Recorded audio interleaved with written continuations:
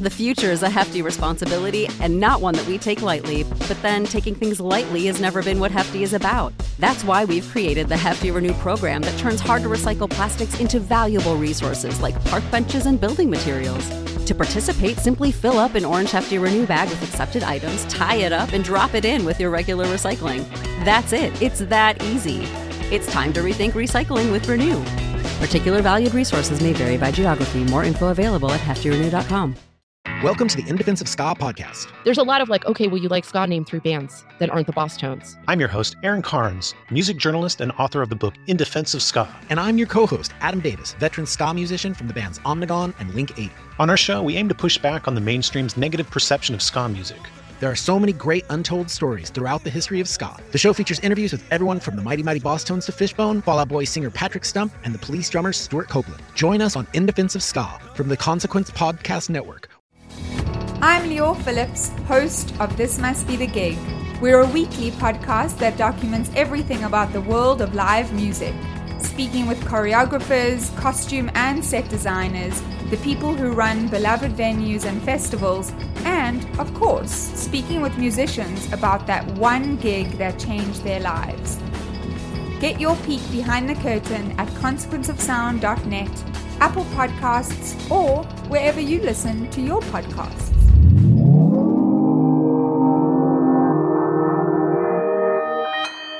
Consequence Podcast Network. It is a cold and rainy day, and I am on the Upper West Side of Manhattan, making my way to Columbia University. Jesus. What on earth am I doing so far from the cozy confines of my Brooklyn apartment recording studio podcast headquarters on this very cold, wet winter day, almost getting hit by a Manhattan trash truck, you ask? Well, dear listeners, I'm out there in that miserable weather, dodging that traffic, rubbing elbows with other West Siders, armed with my portable field recorder to prove a point to you. Left. Okay, left. This is, of course, The Opus, brought to you by Consequence Sound, Sony Legacy Recordings. I'm your host, Andy Bothwell, and this is Season 7. In this season, we're going to be covering one of the most important collection of songs in the American pop music canon. An album that is so flawless and elegant, and at this point, so ubiquitous, I think it can be a little underappreciated, maybe even a little underrated.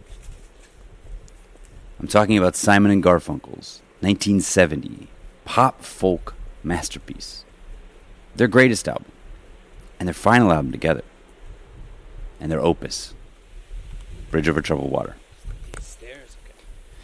Now, when anyone thinks about this album, the first thing that's going to pop into their heads is the title track. Of course, Bridge Over Troubled Water itself.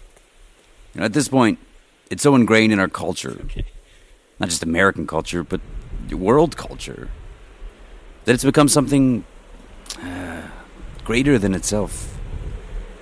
It's not just a brilliant pop song anymore. For us, it's a hymn. Not a religious hymn. A secular, humanist hymn.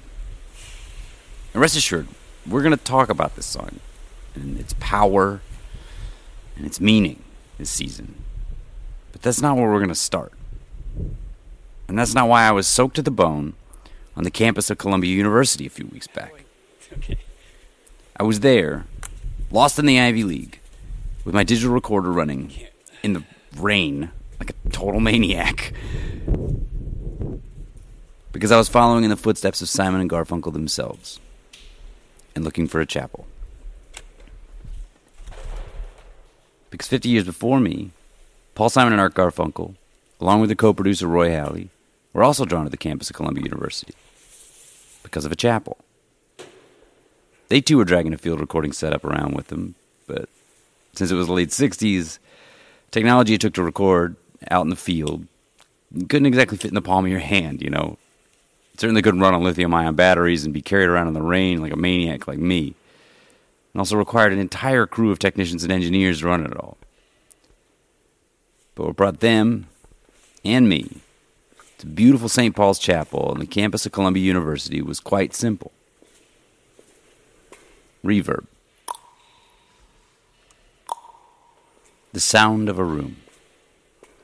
Well, technically, the sound of the sound bouncing off all the spaces and surfaces of a room. In a city full of grand cathedrals, synagogues, and churches, they chose this specific chapel on the campus of Columbia University because of the sound of the room.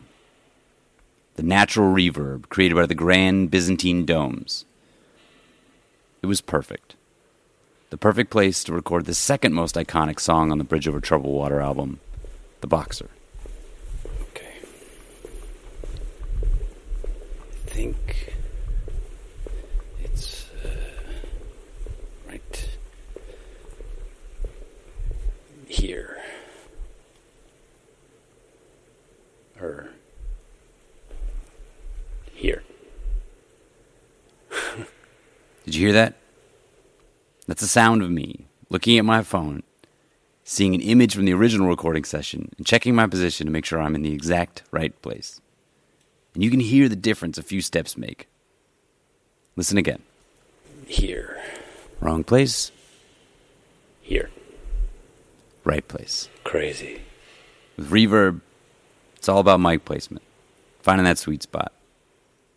And this is just on a $400 handheld digital recorder.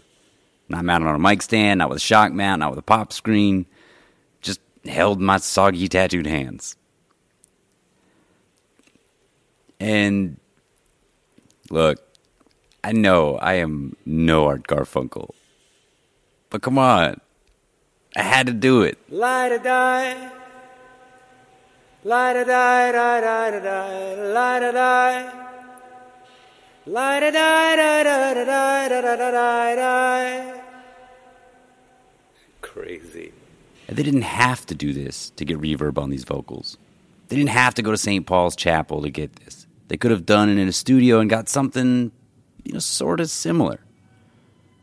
But they came here with a full field recording crew and all the mics and preamps and EQs and compressors and tape machines because they didn't want something similar. They wanted this. La la la. La la la la la la la la la. La la la la la la la la la la.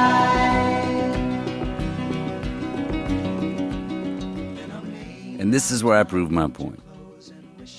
This is why I think Bridge Over Troubled Water, despite all of its praise and accolades, is actually an underrated album. Because when people talk about the album, they of course talk about Paul's masterful songwriting. They talk about Art's unreal voice. We talk about the individual songs. Bridge Over Troubled Water, The Boxer, Cecilia, Only Living Boy in New York. But what we don't talk about enough is the production, the design of the audio, the engineering, the sound, the role Roy Halley played as their co-producer. We don't talk about those guys dragging a whole truckload of gear up to St. Paul's Chapel and a whole crew of engineers just to get the right vocal sound. But because of that, I think it doesn't get the respect it deserves as an album, as a piece of recording. I mean, this is some God-level stuff. This is artwork. This is architecture. Because this album is not just some great songs and great performances recorded in a nice studio and shipped out to the masses. These two guys are so good at what they do. Songwriting, performance, and arrangement. They could have done that. They could have done it the easy way. And it probably still would have been a hit. But for Simon and Garfunkel, the easy way was never the answer. Every sound on this record is thought through. Every moment is meticulously polished. Every idea explored. And as a result, every song adds up to create an album that shatters the definition of folk music. It takes that genre and pushes it light years beyond where anyone else was taking it at the time. And it paves the way for decades and decades of folk innovators to follow. La la la, la la la la la la la, la la la, la la la la la la la la la la, la la la la la la la, la la la, la la la la la la la la la la, la la la la la la la, la la la la.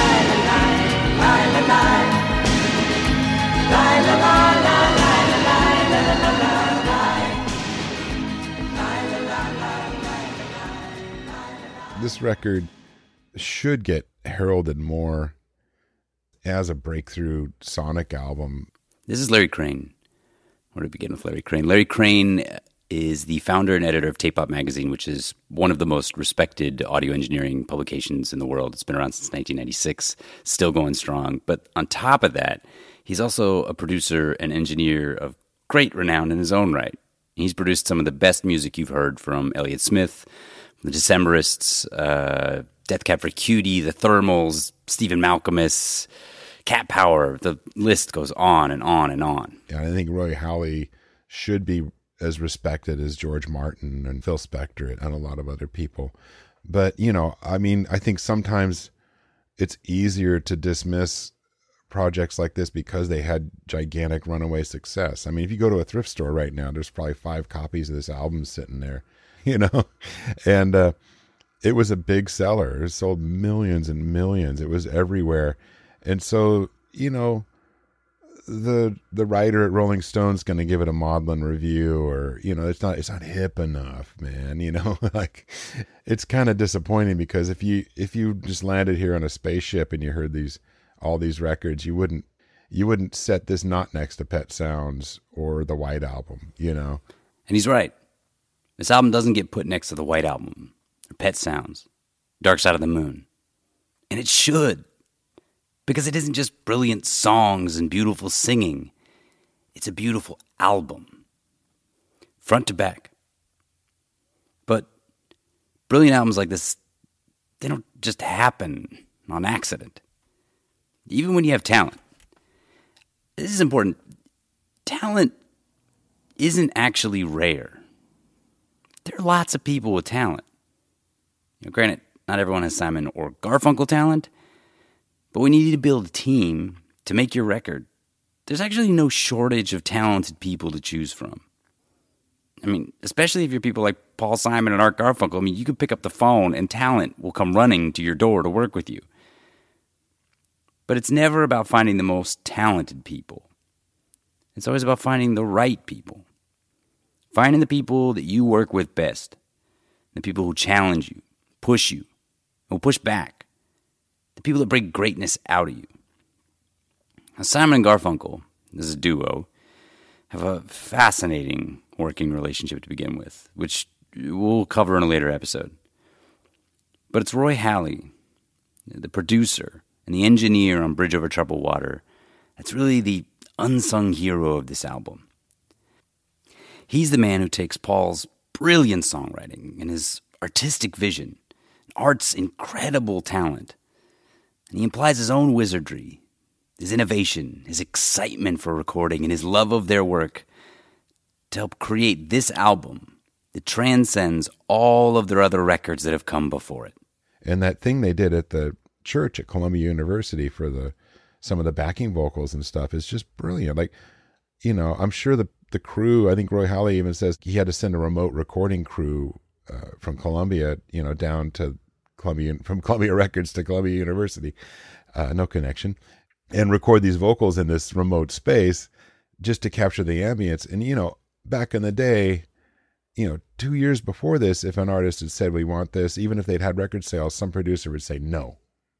We'll just put some reverb on it, we'll put some echo chamber on that, quit being a prima donna. But these guys got to push these little envelopes here and there. They're paying attention to it along with Roy and making sure that everyone's putting their most into it. And I think that's really, really important. For those of you that don't know, who don't make records, that's what a producer is supposed to do. But as Larry stated there, back then, oftentimes they didn't. In a lot of instances, music was a factory. A perfect example of this is from the song Bridge Over Troubled Water. They sent demo recordings off to some very talented composer to create a string arrangement for the piece. And what they got back was not to their liking. It felt like the guy had just phoned it in. And they got hard evidence and confirmation of this when they looked at the sheet music the guy sent along with the recording, where he wrote the title of the song, which should have been Bridge Over Troubled Water. He wrote A Pitcher of Water. I mean, they hired this guy to create a string arrangement for the song, and he hadn't even listened to the lyrics, which understandably pissed off Simon and Garfunkel. And when they said, we don't want to work with this clown, like he doesn't care about our work, Roy Halley had their backs. Because Roy Halley was different. He cared about the work of Simon and Garfunkel like it was his own. Because in a way, it was. You see, when a young Simon and Garfunkel walked into Columbia Records for the first time to record their first demo, to audition for the record label, just by happenstance, Roy Halley was assigned to be the recording engineer for that first demo session. But once he heard them sing, way back then, he told his bosses at Columbia, I want to work with them on everything they do. And though it wasn't until their last two records that he actually took over as a producer, he was there the whole time, as an engineer, as a collaborator, and their friend. He became such an integral part of the work, they began calling him the third member of the group. And the results are undeniable. Tom, get your plane right on time. I know you're part of the whole fine. Fly down to Mexico.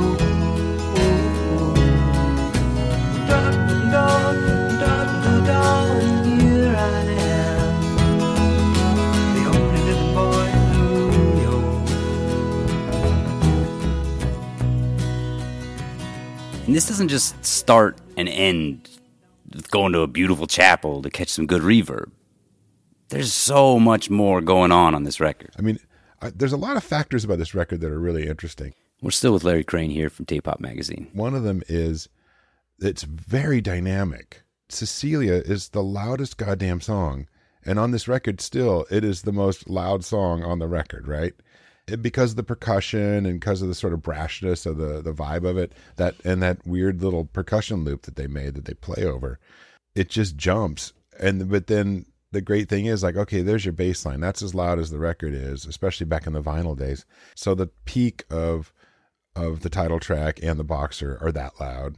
And then So Long Frank Lloyd Wright is very soft. And the ending track is very soft. But they're beautiful and they're arranged really well. It's like there's this super crazy dynamic to this record. And, you know, those dynamics are part of it. And you got to credit Roy Halley for keeping an eye on that as the engineer and overseeing and co-producing. And I think the band was obviously into it as well. And I think that's something that really sets it up really well to be an impactful record. If you took Bridge Over Troubled Water, the song, and put it in a limiter and just made it the same volume all the way through, it would have no impact. Or the boxer as well. They wouldn't go anywhere. It'd be stupid, you know? So I think those dynamics of this album are really important and create and help reinforce the emotional content massively. And those dynamics came from the way they worked as a trio. Simon brought this incredible vision, this supernatural songwriting to the table. And Garfunkel had this incredible gift of a voice and a talent for vocal harmonies. But it was truly made something special with Roy Halley working his magic and turning this record into the dynamic, creative thing that it is. They love to experiment. You know, they weren't just recording in strange spaces, and they were using different studios, different instruments no one was using, sounds no one was going for. And there's this great documentary about the making the album called The Harmony Game. And when you hear Garfunkel talk about the process, he keeps using this phrase, play. mean, he calls it a game. And this is what it feels like it was all about. Experimentation. Play. I mean, work, to be sure, but there was an adventure into the way that they were recording. There was no bad ideas. And this is how you have them in the chapel to get the reverb exactly right. When they tracked the drums for the Boxer, they set up Hal Blaine. And by the way, Hal Blaine, the drummer for the Wrecking Crew. If you don't know who the Wrecking Crew is, there are documentaries made about them. They are responsible for some of the greatest music in the history of American music. They had Hal Blaine, and the entire staff was from the Wrecking Crew. Real killers. But anyway, for that drum sound on the Boxer, that huge, giant snare hit, they set up Hal Blaine at the top of the elevator shaft in the recording studio to catch the natural echoes and reverb for the elevator. That's why it hits so huge when it hits. The best part is he's sitting here smashing the hell out of this snare drum, trying to get takes right after take right. And his eyes are closed and he's into it. And just as he comes down on one gigantic hit of that snare drum, the elevator doors open up and he scares the ever-loving hell out of some poor security guard who happened to just be getting off at that floor right at the same time. I mean, this is what they're doing. They're having fun. This is what recording sessions should be like. They're trying everything. Look at El Condor Paso, parentheses, if I could. It has them sampling a previously recorded song. They took a song by Los Incas that Paul Simon loved, and he wanted to add lyrics to it. But instead of re-recording everything, he thought their recording's perfect. And so he just added their own stuff on top of it, added his words, and then there's the song. They were sampling 10 years before anyone knew what sampling was, because there was no rules. It was all a game. It was all play. And that's what makes this record so exciting. You listen to it, and you can hear Paul Simon and Art Garfunkel at play.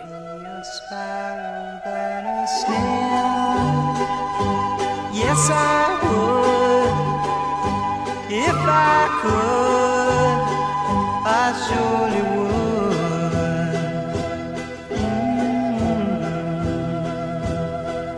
I'd rather be a hammer than a nail. Yes, I would. If I only could, I surely would. Perhaps the most iconic piece of production on this album is the percussion track for Cecilia. The second you hear it, you'll know. Those echoing stomps and claps and thigh slaps, they're like nothing else that existed before it. And like so much of this record, born from them just playing around. See, Simon, Garfunkel, and a bunch of friends were up late one night in Los Angeles. In fact, in the house on Blue Jay Way, a house that you may recognize from a little song written by a little band called the Beatles. So Simon and Garfunkel and a few of their friends are at the house on Blue Jay Way. And they're hanging out, messing around with the built-in reverb effects on this portable tape machine they had, which led them to effectively creating this drum circle that lasted for hours. Messing with the reverb, recording, tracking, adding, playing around. They used their thighs and their hands and a piano bench for a bass drum. And out of the hours and hours of tape they recorded that night, they found this 90-second clip of audio, and they decided to make a loop out of it and build Cecilia off of that. Which, back then, making a loop meant actually physically making a loop. You had to cut the tape upon which the audio was recorded, reattach it into a circle, and then loop it by running it between two tape machines kept at the proper distance for however long the loop was.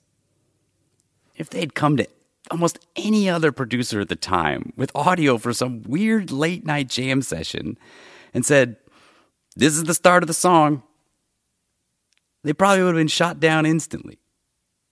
But they didn't bring it to any producer. They brought it to Roy Halley, and it became the influential song that it is today. Just how influential, you ask? Well, listen. Oh, yeah. I mean, I've fully lifted production techniques from this record wholesale. This is Nick Thornburn, the frontman of two humongously influential indie rock bands in the last 15 years. The Islands, and before that Unicorns, and he does his own stuff as well as Nick Thornburn, Nick Diamonds. Fantastic musician, hugely influenced by Simon and Garfunkel's work. I mean, their songs, probably one of Island's most popular songs was the rhythm and the recording style, the production technique, the instrumentation and the production is directly inspired from Cecilia. Okay, so let's listen to that. Here is the first song I ever heard from Islands, and still one of the most popular songs, Hallways.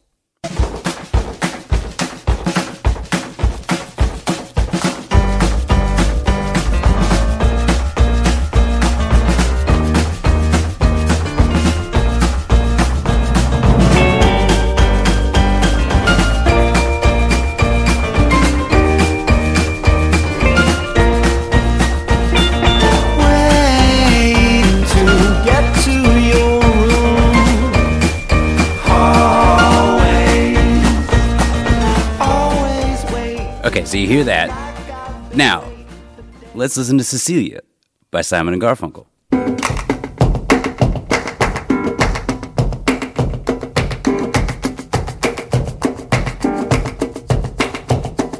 Cecilia, you're breaking my heart. You're shaking my confidence daily. I mean, come on. That's pretty spot on, right? Here's a record that was made 50 years ago, and it's still teaching people today. How many people, you say? Well, let's talk to someone else. One thing that comes to mind from the bed track of Cecilia. This is Yoni Wolf, lead singer and frontman of the band Y, founding member of the Anticon Music Collective. Also, very important figure in indie rock music.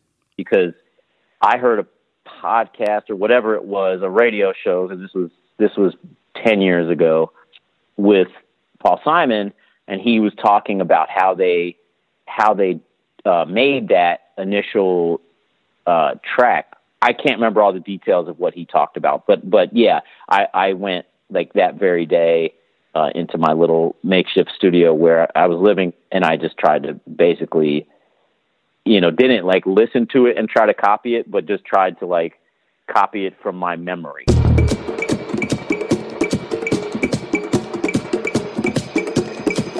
On the top shelf, 3 bells, 12 years old. Turn the middle bottle clockwise twice. Pull the pool cue rack and the back comes loose. Now crawl on your knees and follow where it leads. That is For Someone by Yoni's band Y. Also influenced by Cecilia. But wait, there's more.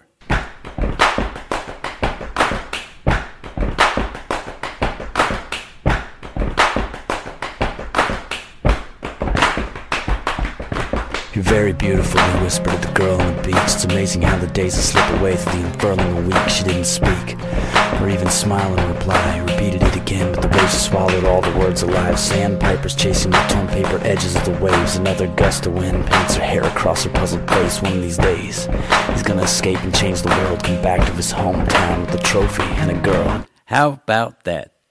You hear Cecilia in that percussion? Well, for those of you not familiar with that song, that's a song called Skeleton, everybody's favorite, by a musician named Astronautilus, who is me. Yep, even me. Even I have ripped off Cecilia at some point. Even I have ripped off Simon and Garfunkel at some point. Actually, I've probably ripped off Simon and Garfunkel many times. So many of your favorite musicians have ripped off or been inspired by or guided by or learned from Simon, Garfunkel, and Roy Halley. Without those three making this record, there's no Arcade Fire There's no Bon Iver pushing and bending the ideas of what folk music can be.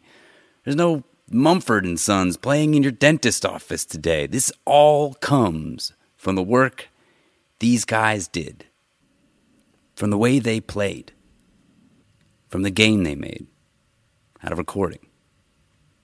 This is what makes great artists. This is what makes great art. People who push themselves, who push boundaries, who shake things up, and manage to influence artist after artist after artist 50 years after the album has come out. This is incredible. And this is where we had to begin when we talked about Bridge Over Troubled Water. But the influence doesn't stop there. There's still a lot more to come. So stick with us. Next week, we're going to explore a television special that was made by Simon and Garfunkel to accompany this record, called Songs of America. The influence it had, and the impact that it had, and how it was years and years and years ahead of its time. But that'll all come next week. So stay tuned. Be sure to subscribe. Be sure to tell your friends, because we got a lot of great things coming up. I want to thank my guests, Larry Crane of Tape Op Magazine, Nick Thornburn of Islands, Unicorns, and all of his own solo work, and Yoni Wolf of the band Y. And thanks for letting me use your songs too, guys. That was great. Consequence of Sound is running a contest over at their website where you can win the entirety of the Simon & Garfunkel catalog on vinyl. So just head on over to consequenceofsound.net and enter to win. It's a pretty beautiful little package they got going. Do yourselves a favor. Put on some headphones, some good headphones, and listen to Bridge Over Troubled Water from front to back. It's a short record. It's so concise. It's so tight. Pay attention to the production. Listen to the reverb. Listen to the way the drums sound. Listen to how the vocals sound. It's really a thing of beauty. Well, that's all for this week. For Consequence of Sound, Sony Legacy Recordings, I'm your host, Andy Bothwell, and this is The Opus. You're breaking my heart. You're shaking my confidence daily. Oh, Cecilia, I'm down on my knees. I'm begging you, please, to come home. Cecilia, you're breaking my heart. You're shaking my confidence daily.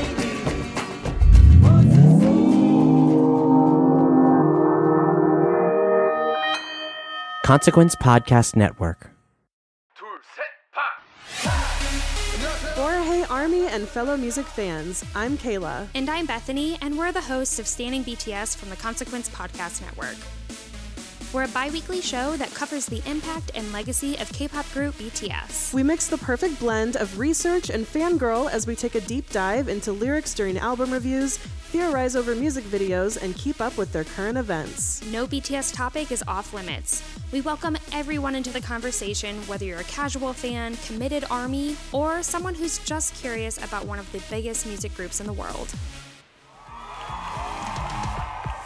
Come chat with us every other Thursday with a new episode wherever podcasts are found.